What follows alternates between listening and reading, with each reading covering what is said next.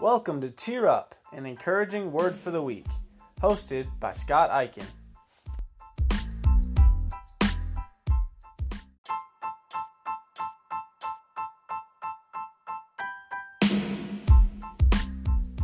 Romans 12:18 says, "Do all that you can to live in peace with everyone."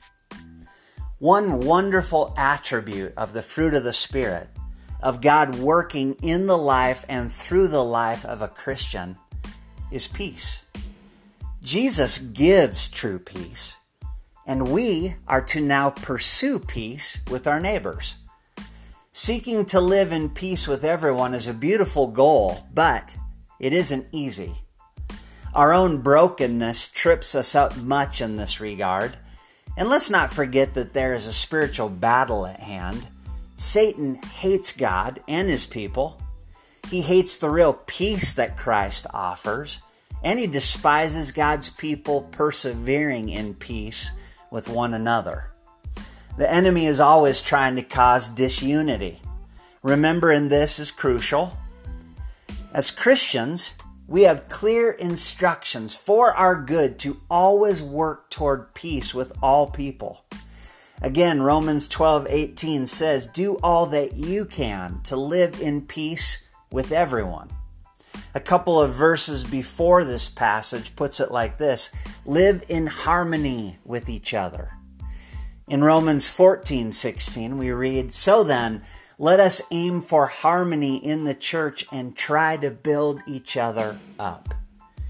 God, speaking through Paul, is obviously emphasizing the vital significance of our efforts to stay united in Christ.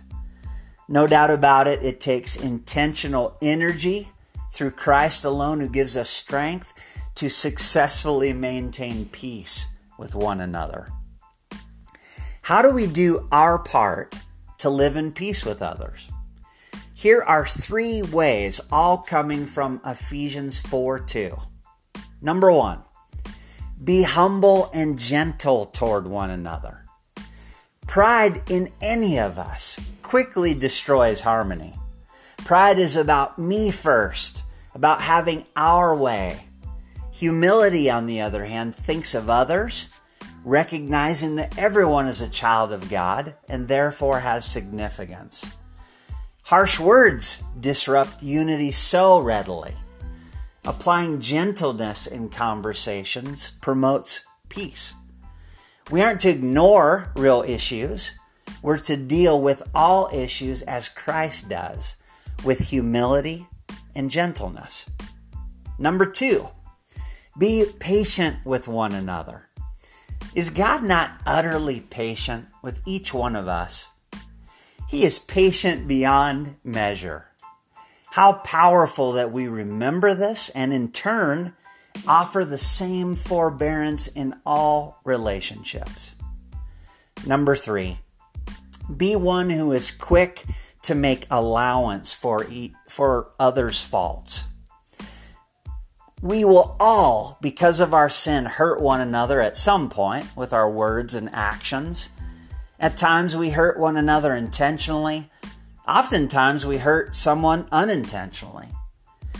If we have been the offender and we know it, we must speedily seek forgiveness and reconciliation. Let's remember that many times someone may not even know that they have offended us.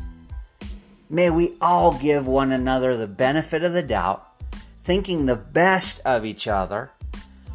For each of us individually, how key that we remember just how amazing God is in bearing with our faults, which are many.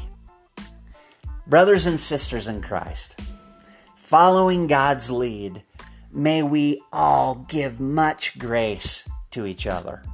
This honors the Lord. Let's keep fighting for peace with one another.